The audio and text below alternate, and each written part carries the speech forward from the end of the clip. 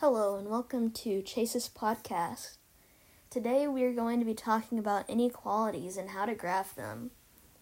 So, an inequality is telling if something is equal to or greater than something like a different number. So, like 8 is greater than 4.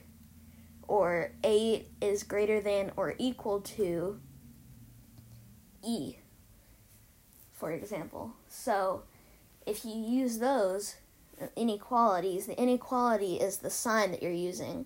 So, greater than symbol, less than symbol, greater than or equal to, etc.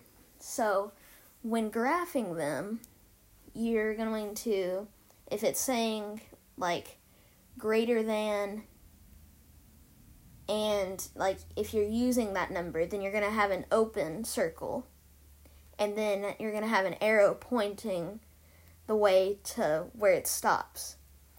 And then if it's like greater than, then you're just going to have a closed circle, so like a circle filled in, so like a dot pretty much, with the pointing to where it ends. And so, like, if you have a graph and the question says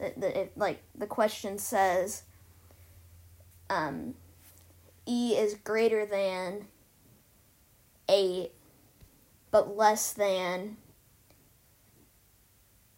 12, then you would have a closed circle because it's not including 8. And that's all we have today. If you have any questions, I would I would tell you to go over the learning check. That way that you can understand it from Miss Woolery. And thank you for watching this podcast video, and we'll see you next time.